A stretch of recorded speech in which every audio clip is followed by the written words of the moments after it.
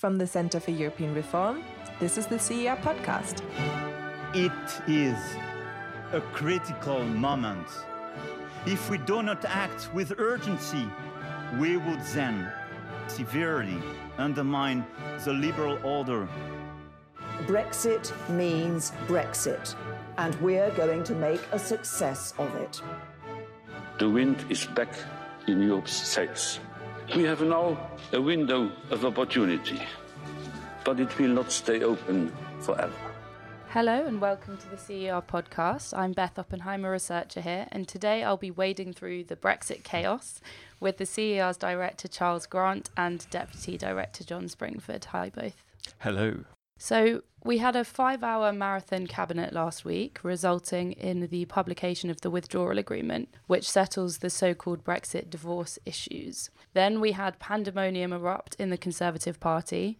May lost her second Brexit secretary as Dominic Raab resigned after rejecting the deal that he'd negotiated. Work and Pension Secretary Esther McVey also resigned, and a number of junior ministers. Michael Gove then went on to refuse the position of Brexit secretary, and a relative unknown was appointed instead, Stephen Barclay. So you've both written very interesting pieces responding to these events. And I think I'll start with you, John, because your insight tackles what's actually in the withdrawal agreement. And then we'll move on to Charles to discuss the future. So John, tell us please, what's actually in this 585-page withdrawal agreement? Okay, I'll be very brief. I mean, the first thing to say is that the withdrawal agreement, as you say, is 585 pages. And the political declaration is 7. So obviously a lot of the focus has been on the withdrawal agreement. But it is worth saying a word or two about the political declaration, just very briefly. It is extremely vague. It points to the UK leaving the single market, although it doesn't say that explicitly yet. And negotiators are still working on it, so it might well end up being about double the size. But it's going to be pretty vague. And I think a lot of the political reaction to this, as well as to the infamous backstop, is down to the fact that MPs are being asked to vote on a withdrawal deal that does not give them a clear direction of what's going to happen afterwards. And seeing as the withdrawal deal includes the infamous bill for the UK's commitments to the EU, there's a general sense that we're paying between 40 and 60 billion euros probably for an indeterminate future. The other things that are in the withdrawal agreement were largely expected. I mean, citizens' rights have been pretty much largely protected. There are some small wins for the UK, like it's going to be harder for EU nationals to bring over EU spouses in the future if they go to France and fall in love with somebody and want to bring them back. Whether that's a good thing or not, I'll leave for you to decide. There's the transition, which is going to be standstill, so freedom of movement and payments into the EU budget will continue. But it's also potentially extendable. Michel Barnier suggested today that maybe it might be extendable to 2022. All of the really big fuss, though, is about the backstop, or backstops, as I've come to call them. The Northern Ireland backstop is pretty similar to the draft backstop that the EU put out in March, in which caused such a fuss. Northern Ireland will remain in the single market for goods, the electricity market. It will enforce the full customs code of the EU, and there will be things like agri-food checks as a result of that on agricultural products, particularly products of animal origin that flow from Great Britain to Northern Ireland if the backstop is triggered.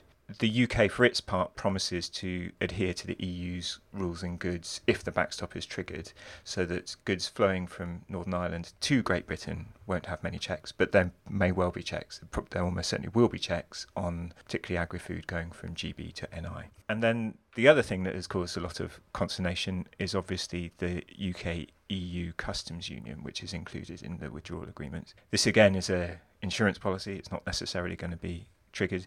It's pretty basic. It means that there's no need for a customs border, obviating the need for any kind of tariffs or quotas or rules of origin between Great Britain and Northern Ireland and the UK and the EU as a whole. But for that, the UK has had to sign up to a lot of so-called level playing field provisions, so some of the EU's rules on labour, on the environment and on tax. And then just very finally, the EU, if the backstop is triggered, does have a veto on the UK leaving either part of the backstop.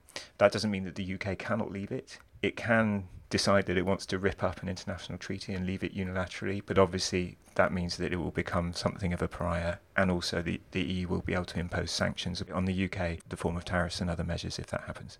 Great, very succinct, well done.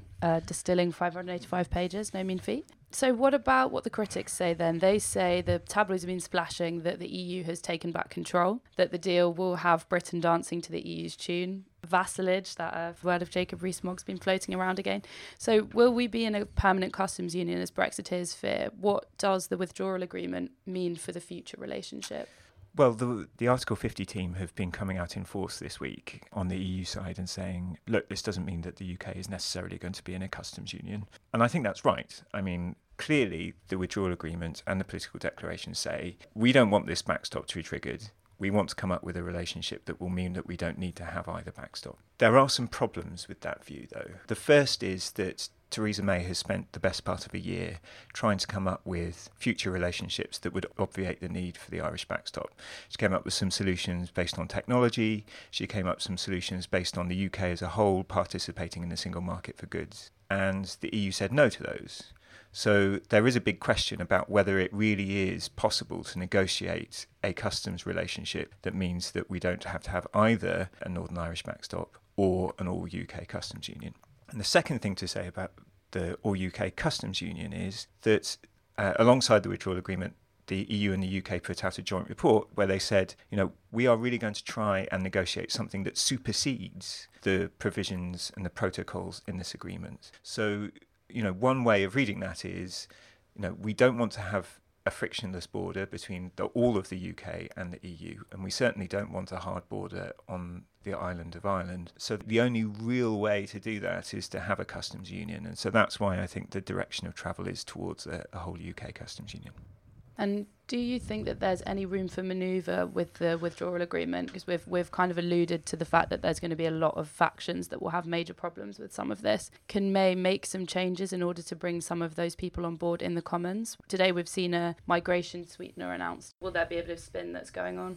I mean, I'm sure there's going to be a fair amount of spin. In terms of the withdrawal agreement itself, May has been pretty clear that she's not going to be willing to renegotiate it. And I think if she were to try to renegotiate it, the EU would tell her no.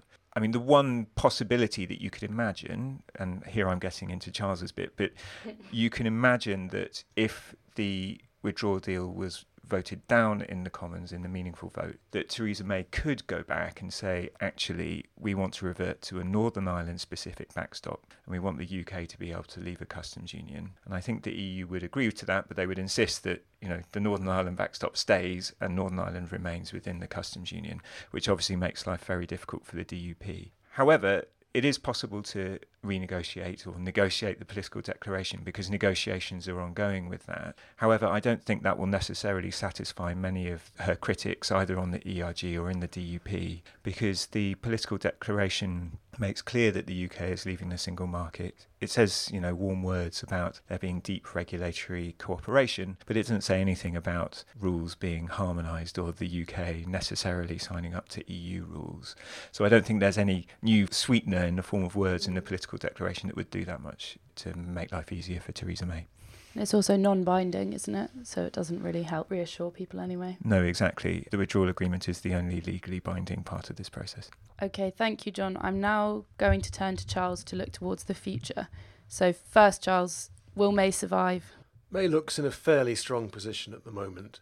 The ERG group of right-wing Eurosceptic backbenchers has threatened to bring her down by getting 48 letters written asking for a leadership contest. If 48 letters appear, there will be a leadership contest. At the moment, there's some doubt whether they can rustle up that many letters. If it does happen, there'll be a leadership contest, but I would expect her probably to survive it because it still suits many people in the Tory party, certainly most Remainers, to keep her in place to prevent somebody they couldn't stand like Boris Johnson becoming leader, but also quite a lot of Leavers want to keep her in place to do the deed of delivering Brexit and taking some responsibility for a deal that they know has to happen and probably should happen, but they don't really like and don't want to take responsibility for. So I think it suits a lot of people. Also, the Leavers don't agree who should replace May. We've just seen in the last 24 hours some friction between the camps of Dominic Raab, who just resigned as DexU Secretary, and Boris Johnson, the former Foreign Secretary. Obviously, they both fancy their chances as Tory leader. So if you're not sure that you would get it, maybe it's just easier to keep Theresa May in place for now. So I would expect her to survive for now in the short term, the next few days. If her deal is challenged in Parliament and voted down, which we'll come on to, which I think is quite likely, then she'll be in a weaker position, and then she may be challenged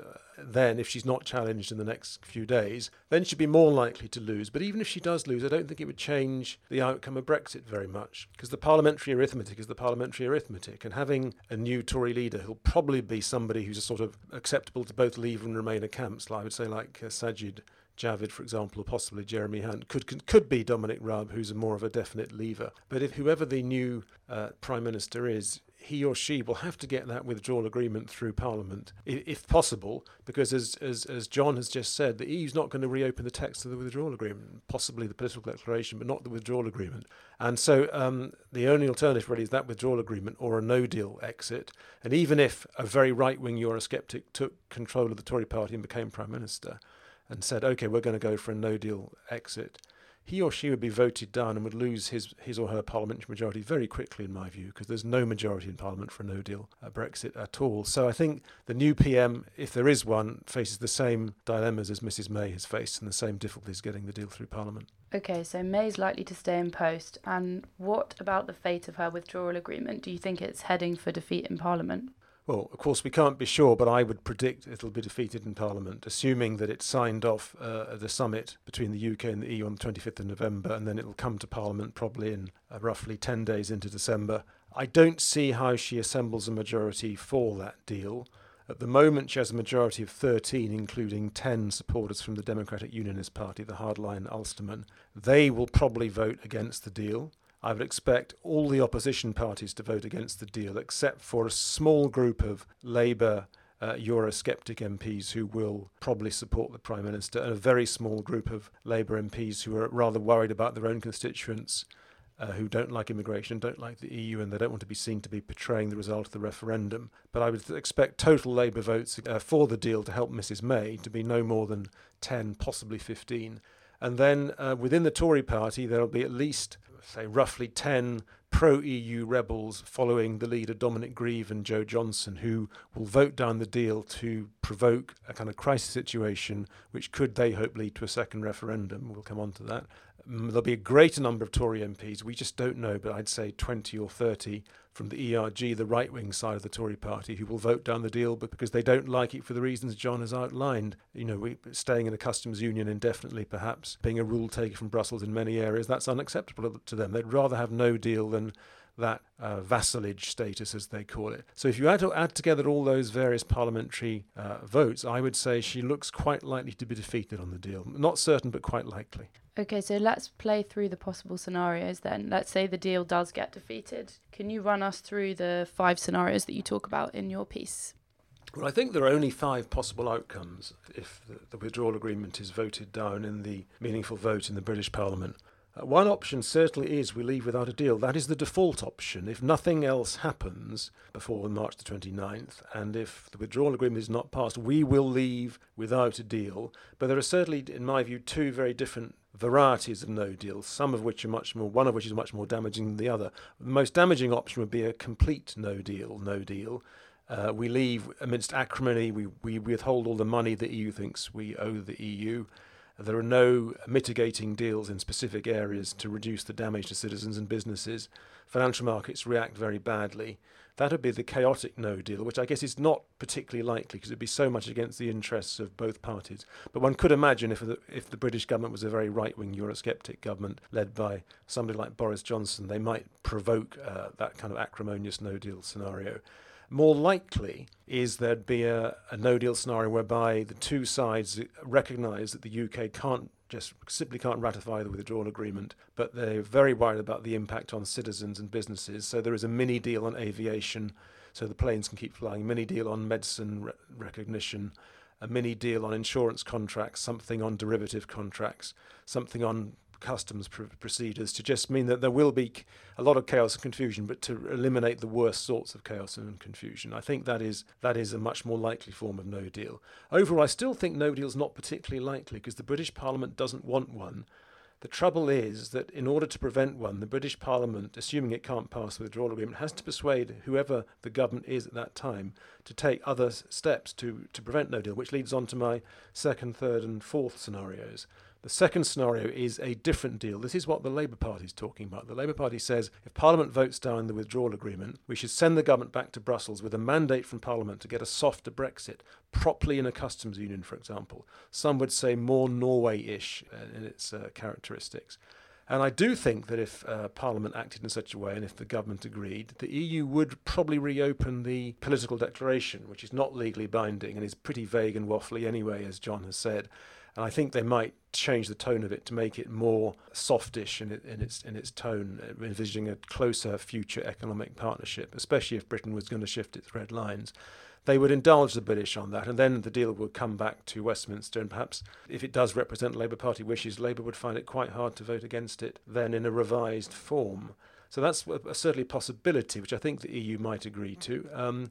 The next possibility, the third option, is a general election. I don't think this is very likely because the Tory party wants to avoid an election because some MPs fear losing their seats, and many of them believe, rightly or wrongly, that Jeremy Corbyn might become Prime Minister if there's an election. They believe that would be a very awful thing to happen to the UK. So they'll try and avoid an election if they can. And certainly there's no reason why, if the government is defeated on the withdrawal agreement, it has to resign and call an election, because the Fixed Terms Parliament Act makes it quite hard to call an election mid-term anyway. They're not impossible. So I think probably there wouldn't be an election. But if there's not an election and if the renegotiation either doesn't work or doesn't achieve anything, doesn't happen, then the remaining serious option is a second referendum. And as we've said in the past at the CR, this isn't very likely, and it was, I think, very unlikely. It's becoming more likely than it was as a way of unblocking the blockage in Parliament if Parliament can't pass the withdrawal agreement, mainly because the Labour Party is becoming more sympathetic to the idea. The Labour Party's current policy is we want a general election if the withdrawal agreement is defeated, but if we can't get an election, we'll favour a referendum. And if a referendum happens, Remain should be one of the options. So Labour is on a journey towards a more pro-second referendum position. Some trade unions have moved in this direction. Quite a lot of backbenchers have. A lot of party members have. And I don't think we can rule out that option. So I think the most obvious way to a second referendum is Labour wins an election and then with a policy of holding a referendum. But as we've said, an election isn't particularly likely in the short term. But there's another way to a referendum, which is if there's a blockage in Parliament, withdrawal agreement is not passed, then Parliament itself would ask the government, through passing a motion, to organise a referendum. At the moment, Mrs May would certainly say she'd never do that, but I wondered if the alternative seems to be the looming cliff edge of a no-deal Brexit. It might not become a more attractive option to quite a few Tory MPs as well as Labour MPs, and the government might consider it. Now, just before I get on to the final option, the options 2, 3 and 4, renegotiation, election or withdrawal agreement, all require Article 50 to be extended by the EU. And I think the EU would agree to extend Article 50 if there's a good reason, namely a possibility of stopping Brexit or a serious renegotiation. It wouldn't agree so if the request is a frivolous request, because there's a need for the Tory party to work out what it wants on the EU. The final option, if Parliament votes down the withdrawal agreement, is that it actually doesn't vote down the withdrawal agreement. It may vote down the withdrawal agreement, and then come mid-March, if there's been no election, there's no movement to a second referendum, the renegotiation hasn't happened, and MPs who did vote down the Brexit deal in December think, my God, the cliff edge is coming, we're going to leave without a deal at all. That'd be catastrophic. In the national interest, we really need to do something, and however horrible this awful deal is, it's better than no deal, so let's hold our noses and vote for it. That, I think, is quite a plausible scenario. I think the issue of the people's vote, I think you're right, it might actually give a ladder for May and other Tories to climb down if there's no other option to throw it back to the people. So thank you both for talking us through this turmoil. The scene's been involuntarily set by the Stop Brexit protests outside that we can hear coming through the windows. And you can find Charles and John's pieces on the CER website. So thanks both. Bye. Thank you. Thank you for listening to the CER podcast. If you have any feedback for us or want to leave suggestions for a future episode, then you can find us on Twitter at CER_EU.